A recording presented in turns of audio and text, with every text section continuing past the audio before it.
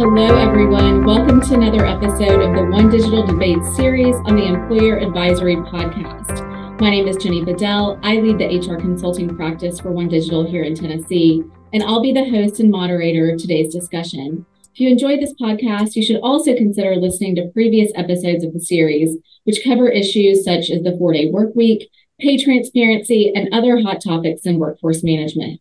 Today's episode will cover a subject that's been getting a lot of press in recent months, which is the role of large language model AI programs, kind of like ChatGPT in the workplace. This is an instance where HR leaders, lawyers, and corporate governance experts are scrambling to play catch up and establish rules around a technology that they just weren't prepared for. As generative AI tools become increasingly sophisticated, the question of their use in corporate America will only become more pressing. In fact, earlier this year, the Equal Employment Opportunity Commission oversaw the first ever settlement of a workplace discrimination case involving AI, with an employer agreeing to pay a whopping $400,000 in fines due to an AI-powered hiring tool that automatically rejected female applicants over 55 and male applicants over 60. It's likely that there will be plenty of similar issues in the months and years ahead. So with that being said, let's get started by introducing today's debaters. We'll begin with Malin Morrison, who works on the National Compliance Consulting team here at OneDigital and will be advocating for a cautious approach to the use of generative AI in a corporate setting. Thank you for joining us, Malin. Why don't you tell us a little bit about yourself? Sure. Thank you, Jenny. I'm happy to be here today. So, like Jenny mentioned, I'm on the national compliance team here at OneDigital. I'm an HR consulting and benefits counsel, providing information to HR consultants on how to comply with any work-related or employment-related laws and regulations in the workplace. Coming up on 5 years, I've been working in the compliance arena. Prior to OneDigital, I did work in management side labor and employment law in private practice, again, representing employers and helping them navigate kind of the difficult waters of, all the different complex employment related laws. So happy to be here today. Thank you, Malin. It's great to have you on the show. Next up, we've got Scott Wham, a true veteran of this series, who'll be arguing in favor of a more liberal approach to the use of AI-based tools in the workplace. Thanks so much for coming back, Scott. Can you please take a moment to introduce yourself to the audience? Sure. Yeah. My name is Scott Wham. I too am a lawyer, although I say I'm more or less in recovery now. I've been working in the employee benefits consulting world for the past 12 years or so. I used to be a litigator before entering this space. My company joined OneDigital about 4 years ago via acquisition, and now I oversee compliance consulting for the Pennsylvania, New Jersey, and Delaware markets. And I also spend a lot of time paying attention to late breaking strategies and developments. So my title is actually compliance and innovation, which is somewhat oxymoronic or oil and water. But I do spend a lot of time tracking things like the development of AI and thinking about ways that we can adopt new technologies and new strategies into our consulting model and deliver them to our clients. So happy to be here again and to talk about this subject. Excellent. Thank you both. I think this is going to be a very interesting conversation. So let's go ahead and move on to opening statements. To kick things off, I'd like to ask each of you to explain your positions surrounding the use of AI for HR duties, corporate communications, and other, basic workplace activities. Scott, let's start with you. What is the rationale behind a really more permissive position on the use of AI at work? And what positive arguments do you have? Can you kind of list out for the more lenient approach?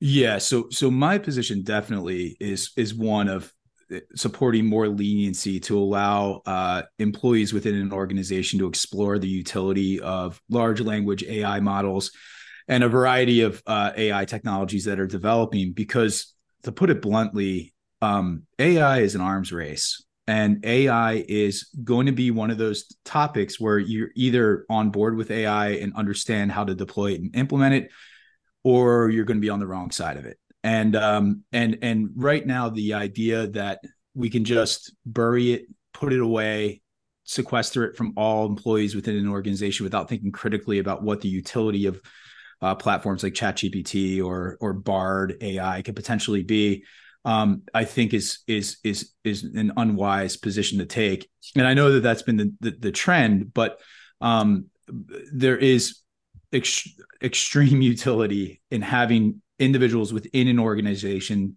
who are aware of the potential pitfalls of relying on the work product of a generative AI platform and being able to explore and play and think about it. I mean, I just think about what I do, and I can already envision 10 or 15 initiatives that would be eased through the adoption of a natural language AI processor or generative AI platform. I think about things like generating plan documents, generating required notices, thinking of creative ways to scale enrollments through platforms like an ICRA. I think about what generative AI could mean for hospitals and doctors and the healthcare system that we work so closely with in developing cost savings and efficiencies within the delivery of care. I think about positions that are getting harder and harder to fill within organizations that could be in the near term future supplanted by AI platforms. And I think to run away from this as a reality is an unwise choice. Now, to be clear, I'm not in favor of widespread, everybody Wild West go run to Bard or ChatGPT and start using it, but I am 100% in favor of organizations identifying individuals within that organization who have the skill and training to understand the pitfalls of potential AI use and giving them the freedom to think about ways to adopt. Because again, somebody else is if you're not.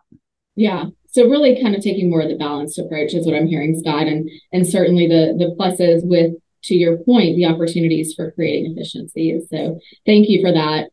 Malin, let's kick it over to you. What problems do you see regarding the use of ChatGPT and, similar, as Scott referenced, some of these similar large language models in a workplace setting? Why do you believe that these concerns really outweigh kind of some of the potential benefits that we could see? Sure. So I think the number one problem that I see with using these types of large language models or any type of automated decision-making tool or things like that is really just how do we know that the information that is being inputted and then thereafter outputted by these systems, how do we know that that information is accurate? You see it all over the media. And you even brought up one of the cases where the EEOC was pursuing a discrimination case against a company for discriminatory hiring practices because of the use of those automated decision-making tools. The information that's being the information that's being output by these systems can only be as good as the information that's put into them. So if it's fed discriminatory or biased information, it's going to output discriminatory or biased information because, unfortunately, while these systems have the potential to really streamline certain processes, they're still limited by the users and the information that's being put into them. So I think just accuracy and the potential for misinformation is really like the number one issue that I see with using these types of tools, especially in an arena like human resources, where you really have a lot of strict regulatory requirements for hiring. There's a lot of employee protections, and it's just difficult to know, can we really trust the information that's coming out of these systems? I also think that there's some privacy and security concerns. Once information is input into a lot of these large language models like ChatGPT, it becomes accessible to everyone else who uses the platform. It's a web-based browser service. So if inadvertently employees are going on and disclosing confidential information of the company, that might be used later down the line to come up with a solution for a competitor. So it's really hard to kind of you can't make ChatGPT sign a non-disclosure agreement, unfortunately. So privacy and security concerns, confidentiality, it stores all of that information that's inputted into it. They say for life, that's how it learns. So once something has been entered in there, it's going to live there forever, and you don't know who, when, or where it's going to ever be used again to generate a possible solution or a response for another user.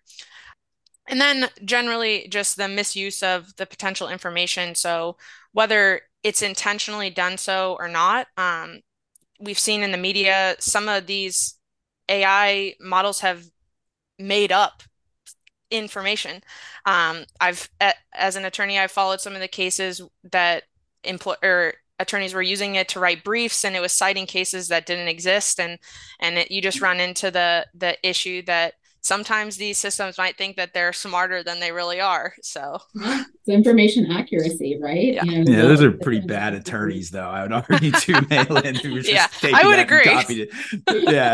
Yeah, like, But that's the worst, and, position you could be in, to get called out by the judge. Like, this oh case my doesn't gosh, exist. could you imagine? Well, thank you guys both for talking a little bit about your positions and those opening statements.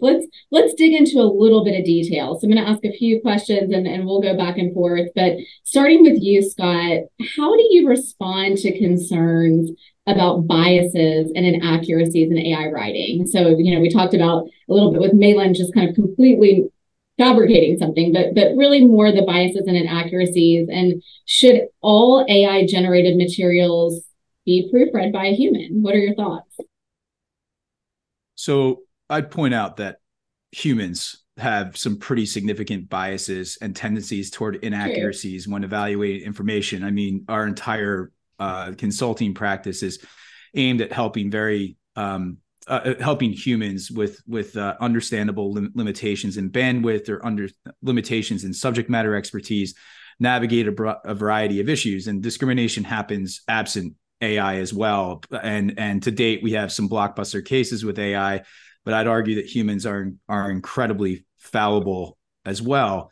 The challenge with AI, for those who have really followed this story closely, is there are times where it is very difficult to disagree with, especially in generative AI platforms. I mean, I remember following the AlphaGo story almost 10 years ago now, where a generative AI platform was built to play the ancient Chinese game of Go, which is a board game that is incredibly complicated. It's viewed as the ultimate test of genius. It's a game that has more potential outcomes than there are atoms in the known universe. And there was one distinct move that was made by the platform that every commentator who was watching the match against AlphaGo versus the best Go player in the world thought was insanity. And what ended up being the case was that move gave AlphaGo a 99% chance of certainty of winning by 1 point, where any other more traditional move would have given AlphaGo a chance of winning, an 80% chance of winning by 20 points. But AlphaGo knew that it would win 99% of the time making that one move. And that was the moment that people took a step back and said, well, wait a minute. Do we even know how this is thinking? Do we even know how this is operating? It's thinking in a way that we can't really relate to. And the implications of what that meant are still to be seen and still being understood. But I would argue that there will come a time where these platforms are beyond the ability of a human being to really understand how they're working. And we're going to have to do our best to integrate them, or again, they're going to get out of our control. But where we sit today with it is, I find ChatGPT to be a very useful tool for building frameworks for presentations, for instance, or if I'm aware of a certain subject matter, to use it as a point of reference without relying on it, right? What I have found in using ChatGPT specifically is, the ACA is its own universe, and there's only a handful of people that really dive into the ACA. You do have to be very careful relying on the information that comes out. I see inaccuracies all the time, but it's not far off. It's not far off, at least anecdotally from what I've encountered. So at this stage, I think it would be foolish for anyone to just take rote from a natural language platform or a large language modeler like ChatGPT, take any information, copy and paste it, and use it professionally. But I do see utility in kicking the tires and figuring out, what are the limitations, seeing for yourself, asking for citations, checking citations, verifying the information that's put out. What I can say definitively is that the articles that are written are, from a grammatical perspective, generally fairly flawless when I give it prompts. And the pace at which that content's generated is just absolutely mind-boggling. So to answer your question, at this stage, I think most people would agree it would be difficult to just trust the information whole cloth that's coming out of one of these modelers. We have enough evidence to know that that's not a smart move. but to give people with subject matter expertise who know how to check information that's being generated. For instance, a lawyer who's submitting a brief with cases that aren't real is the highest form of malpractice I could possibly imagine. Like that's insane. But a lawyer would be capable of checking legal citations that are included in a material. Somebody who's writing an article about the Affordable Care Act or about ERISA or about social determinants of health and asking for citations would be able to go and do a serviceable job of verifying, are these real citations? Do these sources actually exist? I think getting that comfort level is important, even if it's not ready for prime time. So again, I don't want to be misunderstood. I'm not saying that it's ready to just be unleashed onto an organization and relied on 100%. But what I've seen in a lot of organizations is just a complete shutdown and barring of access to employee populations to even kick the tires. Even those who have security training, even those who have the requisite credentials to deal with sensitive employer information.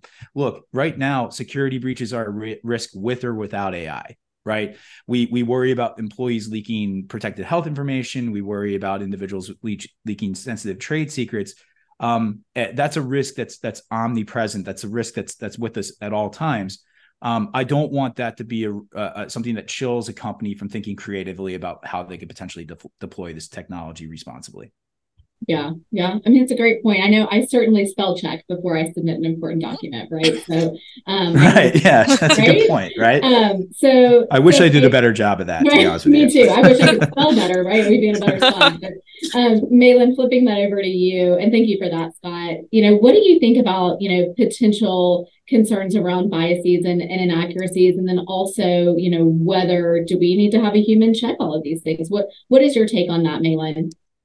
Yeah, so like I said, data is really the foundation of how these AI systems run. And so that means that the outputs are going to reflect the underlying data that's input into them.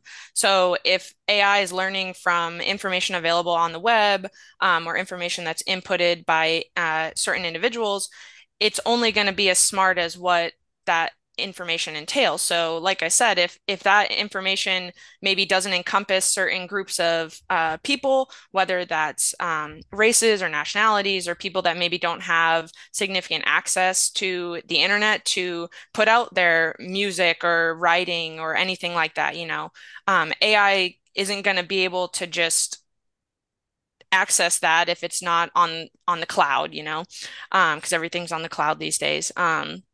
So while AI can sometimes make things up, it's not always accurate. So I think that there definitely is a significant concern with biases and inaccuracies just within these systems. And I do think that there is a necessity for some level of oversight. Like I do agree with what Scott said. There are people that do have, they're the subject matter experts in these areas, and they are the people that should be responsible for reviewing the work put or the work output that comes from these AI systems. I do agree that there are certain tasks that may be streamlined from using the AI system. If you're trying to just come up with a marketing blast and you want a good blurb of how to explain something, maybe AI can help you with that. But I do believe that there is still a need for human oversight. It can't just be blindly unleashed and allowed to kind of say what it wants without no checks and balances. My hesitation really comes more in the arena of specific human resources application like hiring and firing.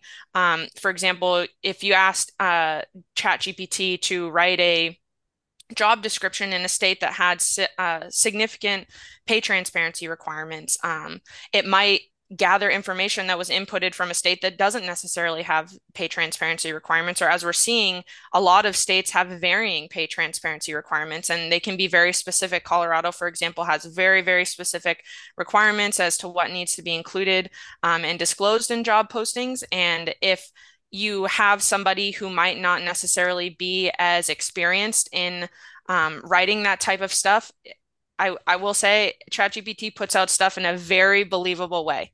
Even I've read it and I'm like, wow, that sounds really great, like sounds really good.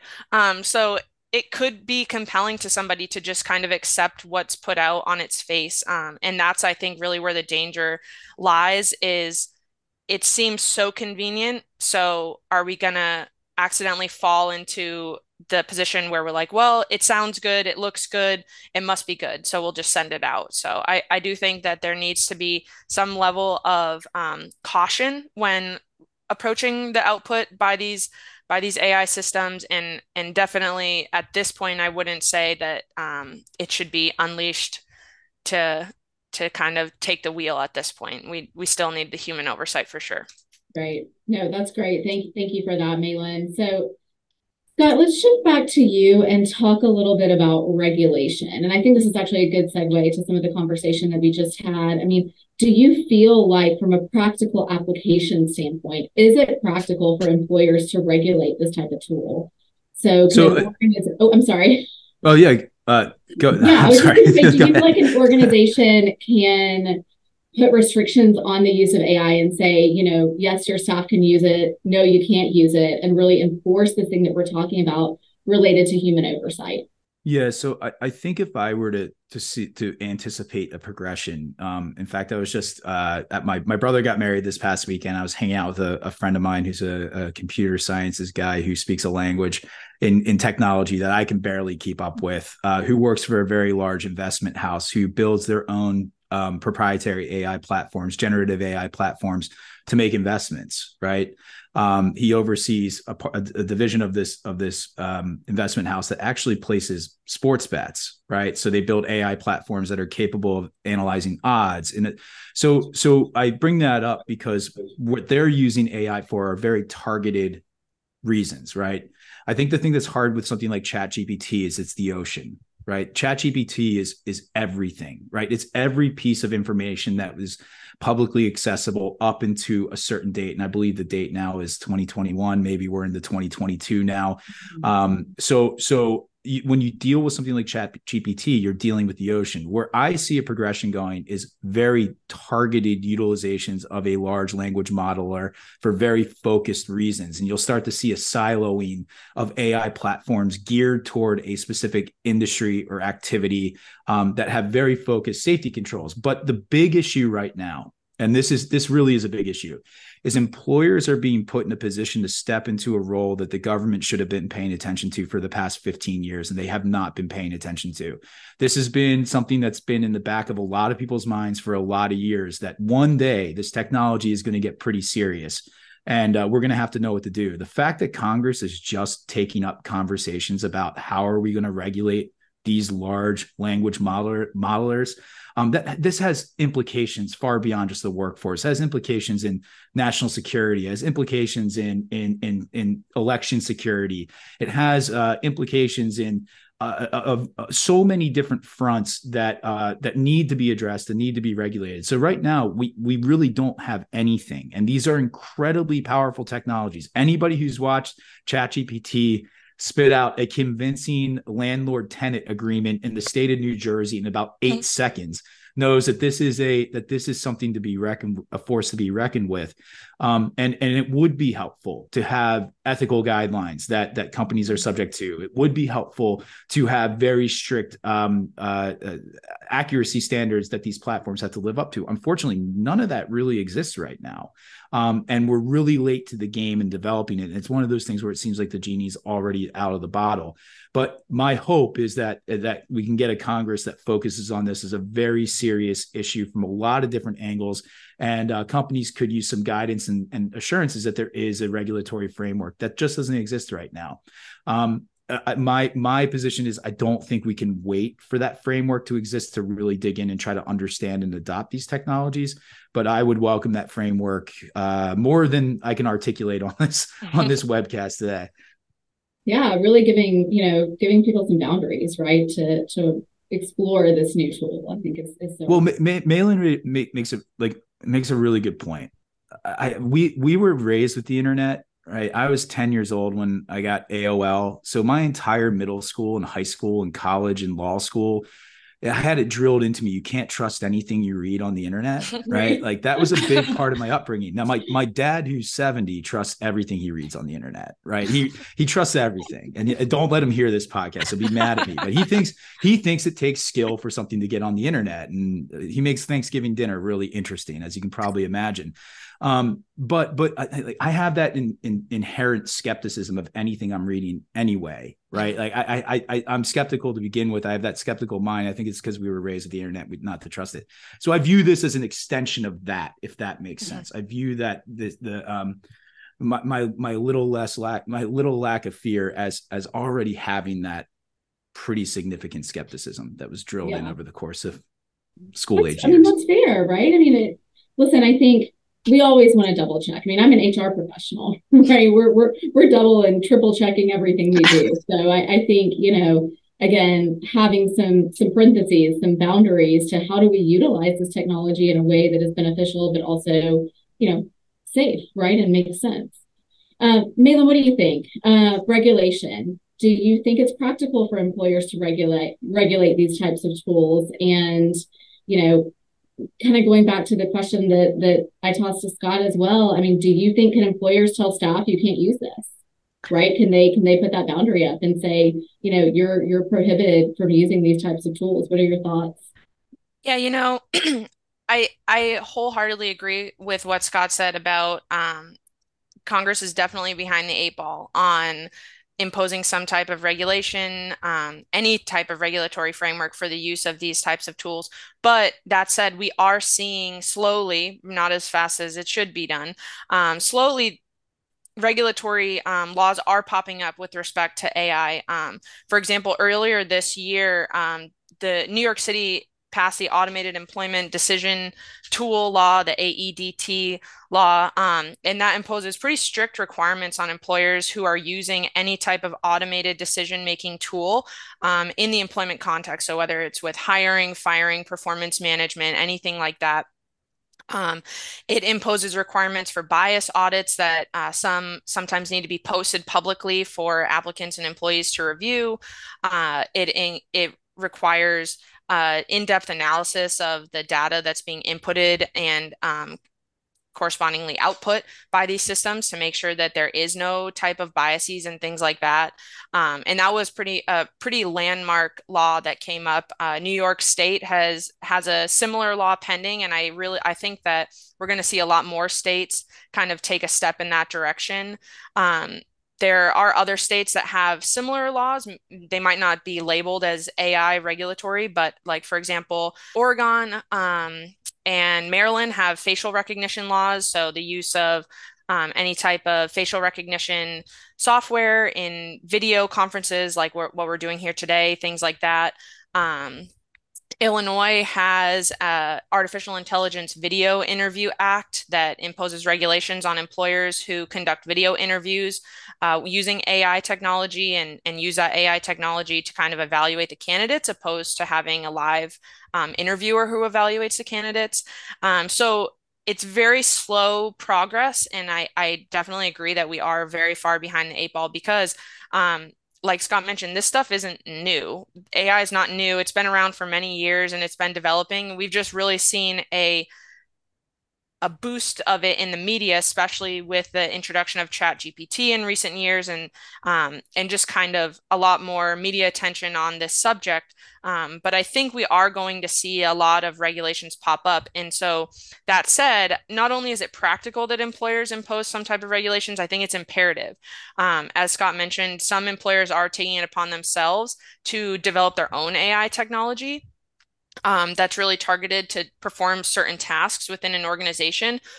So I think doing so really requires an analysis and action towards imposing those types of safeguards to prevent any type of inaccurate information or biases or anything like that. Data management is going to be really important with managing these systems. And I think just as more states kind of impose these laws, we're going to see a lot more requirements imposed on employers, especially using them with respect to any type of HR related function. Hopefully, the federal government will also take an eye towards this and maybe impose some regulations, kind of a universal framework, because the states will probably have a lot of differing things. Some states may choose not to address it at all. But I think just like any other, I guess, kind of switching gears to the second half of your question about can employers kind of restrict the use of things like ChatGPT. I think just like any other workplace rule, employers are free to impose whatever type of restrictions they want with respect to the workplace, as long as it doesn't infringe on any of the employees' rights. Um, and so, if an employer is taking a more cautionary approach, they don't think that ChatGPT is trustworthy yet, or there's just not enough understanding or oversight to the system. I don't see a problem at this point with restricting an employee's use of that, because we've kind of been talking about, there are individuals who are subject matter experts and are qualified to review the work output from these systems, but not everyone in an organization might have that expertise. And so, like I said, it puts out very compelling information when it creates these responses. And for somebody that might be a bad actor within a company, they might not care to take the time to comb through and really look at it. And unfortunately, there might be people like that in every organization. So if an employer wants to take a more cautious approach, until there are more precise regulations, I think that it would apply just as any other workplace rule would apply. Okay. All right. Very good. Thank you for that, Malin. And you actually referenced this a little bit when you were kind of giving your opening argument. And Scott, I'd like to pose this question to you and then ping back to you on it as well again, Malin. And that's really talking about this issue of data privacy and security. So how does that fit into this conversation? And is it possible that these AI programs like ChatGPT could acquire and disseminate any confidential employer information? Scott, what do you think? Yeah, I think that's a valid concern for sure. But let's take the language model out of the conversation. I think it's a concern before ChatGPT. I think it's a significant concern that haunts companies every single day, is the risk of trade secrets or sensitive data, company data being compromised through a variety of different ways, whether it's through phishing attacks or through social engineering attacks, or whether it's through a terrible employee with bad incentives who leaks information. So I don't want to pretend like ChatGPT is the first time we're encountering a fear over security of sensitive company data. I think that there is a way for employers to build frameworks that impose the same or similar sanctions on employees who violate the privacy of the company, and there's a way to tailor the access to the platform in a way to where there's a certain level of vetting with the individuals that you would be giving this platform to. I think that that's a valid concern. Where I see utility today in ChatGPT is relatively low level content development, relatively low level framework building. I was sitting on a CLE course. Malin and I have to take those all the time in order to maintain our license. And I just took one on the pitfalls of using ChatGPT as an attorney. And the attorney who was teaching the course made a good point where he's like, you can use ChatGPT to give you a framework for a brief, but you don't want ChatGPT to write your brief, right? So I see fairly low level uses that in responsible hands are fairly low impact. But of course, a fear that haunts us every day is data leak, security leak. And this is just one more avenue that we have to pay attention to, in addition to the myriad other avenues that we already have to pay attention to in keeping data security stable. So I don't want to treat this similarly with biases, similarly with discrimination, similarly with inaccurate information as if it's a wholly new problem. I think what's interesting about ChatGPT is that it does mimic human behavior, right? I think that that's a major aspect of it, is that it mimics human behavior. These are all human fallibilities, right? Like these are all traits that we encounter in the workforce every day that we have to navigate every day. So I view it as just the pendulum's moving in the direction, the train's moving in the direction. This is one more area that we really have to understand and pay attention to and attempt to adopt, because like I said, it's here and it's going to proliferate whether we want it to or not. Yeah. It's definitely not going anywhere. Well, thank you, Scott. So Malin, swinging it over to you on that point. And again, I know when you were giving your opening position, you were talking a little bit about privacy and security. What are your thoughts specifically on, the potential dissemination of confidential employer information and do employers put boundaries around that? What do you think about that? Yeah, I think like Scott mentioned, it's going to be a concern no matter what. I'm sure it was a concern when the internet first came out and employers were worried about employees accessing the internet in general and putting any type of content out there. Um, like I mentioned before, ChatGPT has been pretty open that the way that it learns is by storing all information that's ever been inputted into it. Um, and so they say it lives forever. So the hard part is that if you have maybe a more naive employee who unintentionally discloses something confidential, not knowing maybe the implications of that, or even if you have a bad actor employee who does it intentionally, there's really no way for an employer to kind of take action to then muzzle ChatGPT from disseminating that information at a future time. And I think at least with the interactions that employers have with their individual employees, they can take steps such as requiring non-disclosure agreements that provide the employer some recourse if the employee makes a misstep or intentionally takes malicious action. But with ChatGPT, once that information is there, it lives on the internet now. It's not within the employer's realm of control. I think another issue, and this is again going to be just an issue for employers forever, I see, for the foreseeable future, is that the risk that the information contained within ChatGPT may contain viruses that have been inserted by external hackers. I mean, we've seen hackers get so smart over the last 20 years, and even longer than that, with the phishing expeditions through email and things like that.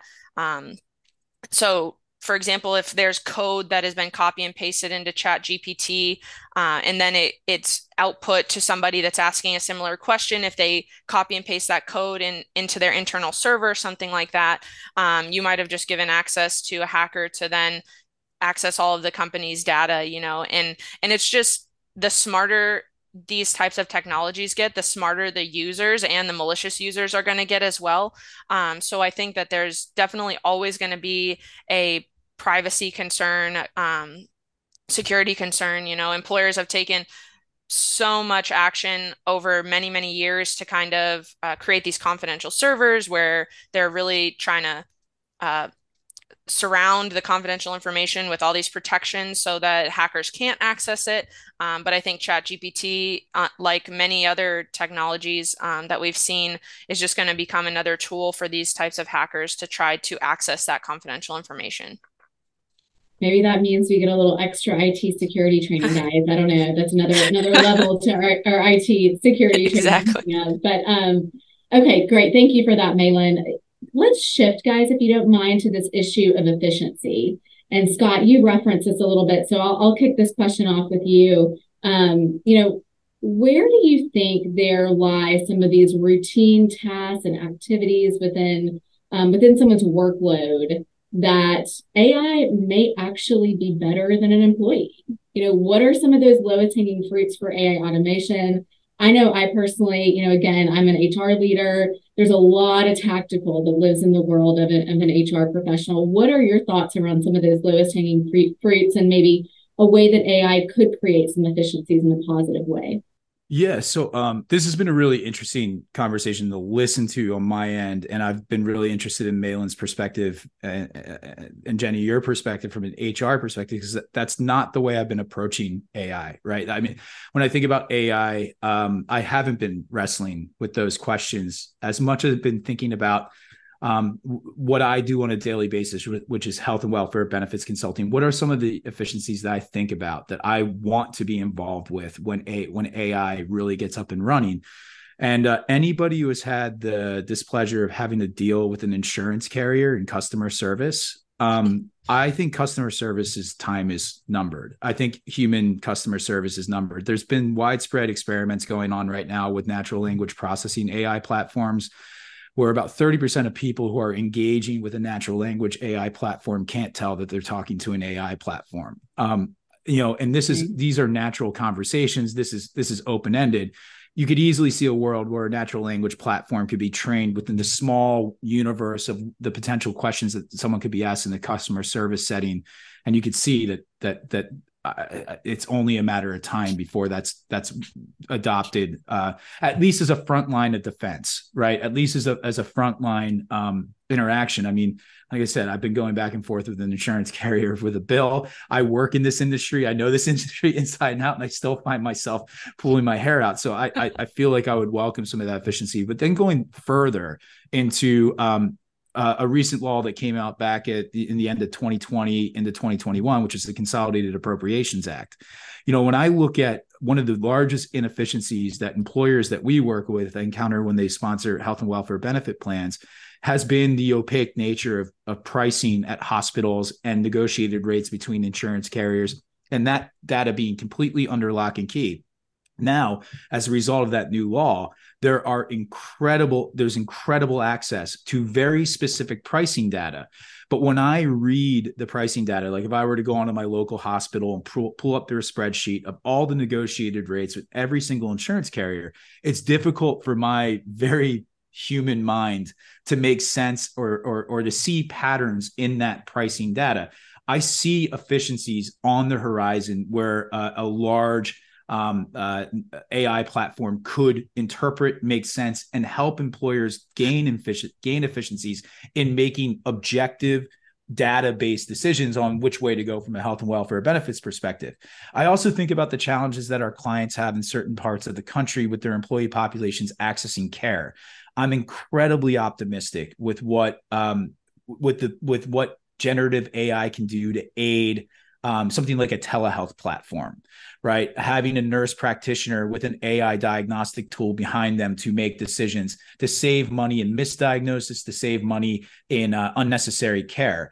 We're already seeing this being deployed in pathology and radiology. So I get very excited about where I see efficiencies being built up. But think about administrative roles that are getting harder and harder and harder to fill with each passing year. Think about customer service. Think about positions where having access to all the information possibly known in our world could deliver some pretty significant efficiencies. But I just think about the consulting that we do and where we are thirsty for the capabilities to be able to really carve out some of the unnecessary spending and the types of consulting we do with health and welfare benefit plans. Yeah, I mean, it's definitely very tempting to think of all those areas that we could really create a lot of efficiency and again, with the checks and balances that we were I'll say this. I have a 2.5-year-old son. I don't think he's going to be a radiologist. I don't think he's going to be a pathologist. I don't think he's going to be an engineer necessarily in the traditional sense. I don't know that he's going to be an actuary, right?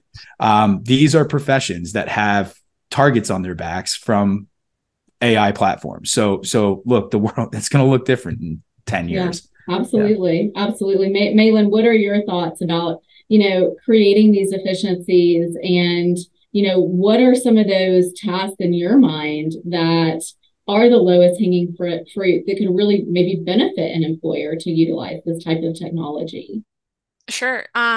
So like I said before, AI is really getting a lot of media attention now, but it has been around for many, many years.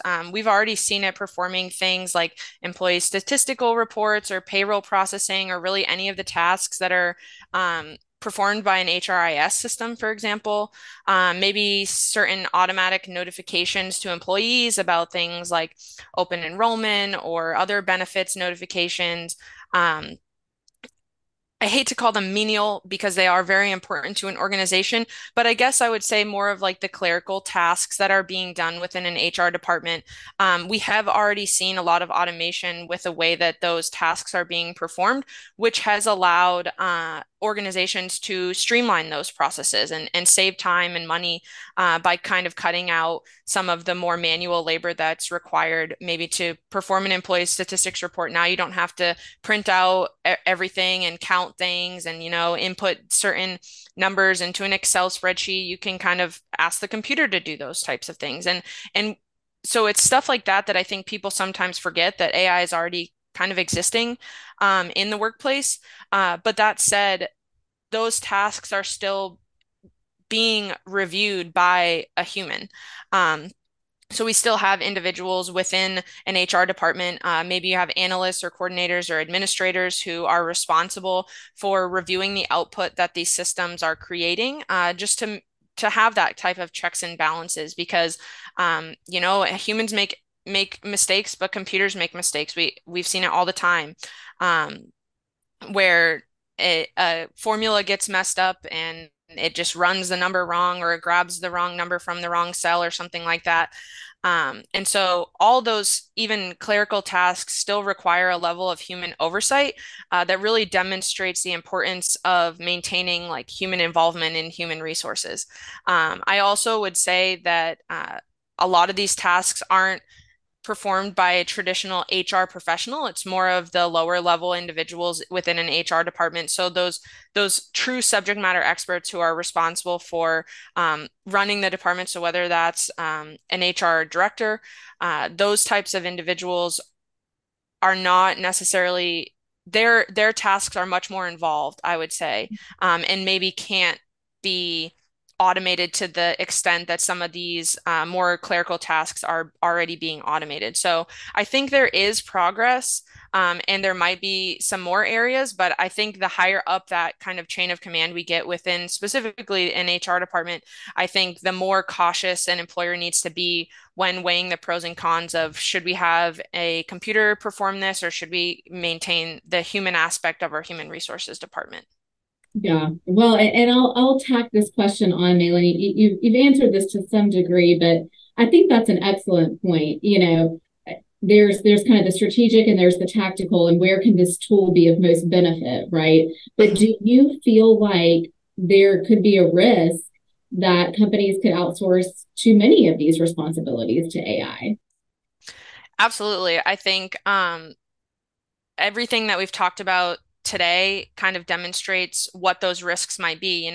There's a funny example with ChatGPT that's gotten some media attention, and it's somebody asked it like, can you draw me a picture of salmon in the river? And it came back with like a picture of a river and then a bunch of salmon fillets just floating in the river. And technically, is it right? Yeah, but Right. is it what we were specifically looking for? So even something like that, it's like it has a subjective interpretation, which I think demonstrates the dangers of the use of AI, because if you're asking AI to perform something that really does take a more subjective analysis, which is really within the realm of those top tier HR professionals, I think we run the risk of like I said, misinformation or biases, inaccuracies, anything like that, that AI might put out. So I definitely think that there are some duties that will just always have to be retained by manpower, human manpower. And even if we do start to automate some of those things, there's always going to be a need for some level of human oversight. So even if we can automate it, we still need somebody to look at that picture and say, this isn't what we want to put out. This Right. isn't what we meant. No, absolutely. That's an excellent point, and I love that analogy. That's funny. So, Scott, let me flip this question over to you. What do you feel like the long-term potential for efficiency gains are? I know we talked a little bit about efficiencies and AI. What do you see long-term? I know you referenced that a little bit with your son, in terms of what the future looks like, and, to piggyback off of that, if we're really able to create some efficiencies with AI where, say, 24 HR professionals' responsibilities could be carried out by this kind of software, what does that do to employment in our labor market? Look, history is littered with positions that used to exist. There used to be kids who used to set pins at bowling alleys, right? That job doesn't exist anymore. There's the list goes on and on and on and on. But if I'm looking down the road, I don't really see an industry that's going to escape from this unscathed without having to downsizing in their workforce. Again, a lot of tasks are done imperfectly right now that have the potential to be done perfectly by humans. I'll just give one quick example. I'm sorry, done perfectly by AI. I was in the ER earlier this year, and I needed to get an X-ray done. The X-ray was read by an AI platform and funneled to a single radiologist that was located about 1,000 miles away from where I was being treated. If that happened to me 15 years ago, there would have been a radiologist on site at the hospital or within the hospital system to read that X-ray. That salary for that radiologist would have been on the hospital. Now what they're able to do is they're able to funnel, and Malin did a really nice job of describing this. They're able to funnel the volume of X-rays through an AI platform to target the ones that need that check from the human. But right off the bat, you're already using fewer radiologists to perform a task that was done by many more radiologists in the past. So I don't see whether it's trucking or whether it's large scale transportation or whether it's customer service or whether it's administrative task and organization or design and development in engineering firms or actuarial analysis that's going to escape AI unscathed, which is why I think we need to be thinking about it now. So it's going to be interesting to see the job market moving forward, right? As employers to integrate. Look, everyone made fun of me for being a liberal arts major, and now natural language processing is pretty important. You know, here you are now, Scott, right? Yeah. I don't know how important it's going to be to know how to use a TI-83 going down the road. You know, so anyway. Well, I think I have one of those too. So Malin, flipping the coin a little bit here. Are there certain things that you can think of or that you would say should never, ever be replaced by AI? So even if these tools become exponentially better in the years ahead, are there some tasks that humans should just always retain for themselves? What do you think? Yeah, like Scott said, we are going to see a shift in employment opportunities. I personally think we're going to shift from having humans perform some of these tasks to becoming like the moderators of some of these systems. So maybe the subject matter experts who are involved in things like accounting or finance or something like that. They might not be performing those tasks themselves. They may move to a position where they're taking an oversight role of the systems that are now performing those types of activities and things like that. I feel very passionately about, that humans don't even fully understand human behavior. I think one of the most exciting things about being in HR is that every employee is going to be different and present different challenges to an organization, as well as bring different kinds of strengths to an organization. So if we can't expect ourselves to fully understand the entire scope of human behavior and how to respond to different stimulus for different employees, so whether that's accommodation requests under the ADA or needs for leave, whether that's short-term disability, FMLA, any other types of leaves of absence, how can we expect technology to also understand the entire scope of human behavior, which is so unique and is so changing every day.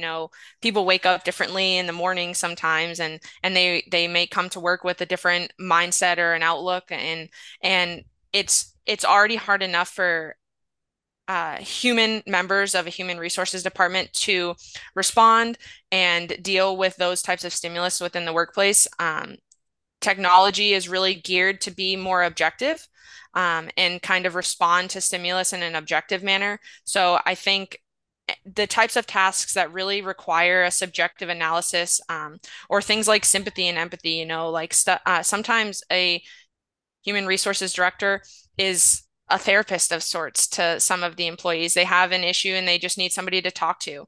I don't see technology taking over roles where we really do need that human aspect, because I think it brings a lot of value to an organization.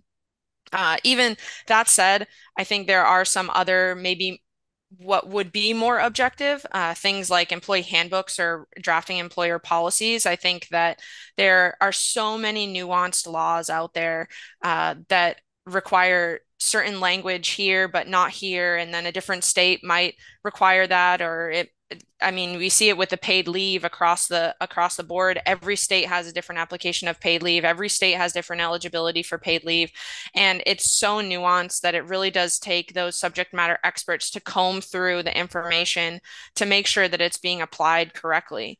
And again, while it might seem a little bit more objective, I still think that some of the analysis of those types of issues in the workplace are really going to require that subjective analysis that I just don't think that technologies can necessarily bring to the table. But I do think that it's going to be something that we see grow and grow and grow. And it's probably going to affect many aspects of a corporate organization. But I think that human resources, from my perspective, is really like a sanctuary where human involvement is required. That's why it's called human resources. Well, gosh, this has been such an excellent conversation. And I think there's a lot to consider. I mean, it is certainly not a one-sided issue. So thank you both for such an incredible debate. And now it's up to our listeners to decide, should the use of AI be allowed in the workplace, or should employers take a more cautious stand against these brave new programs? As a reminder, OneDigital is your one-stop shop for workforce management expertise, including compliance consulting services for cutting-edge issues such as the use of AI. We're here to support your business, provide strategic suggestions, and empower your employees. Thanks for listening, and we hope to catch you again for future episodes.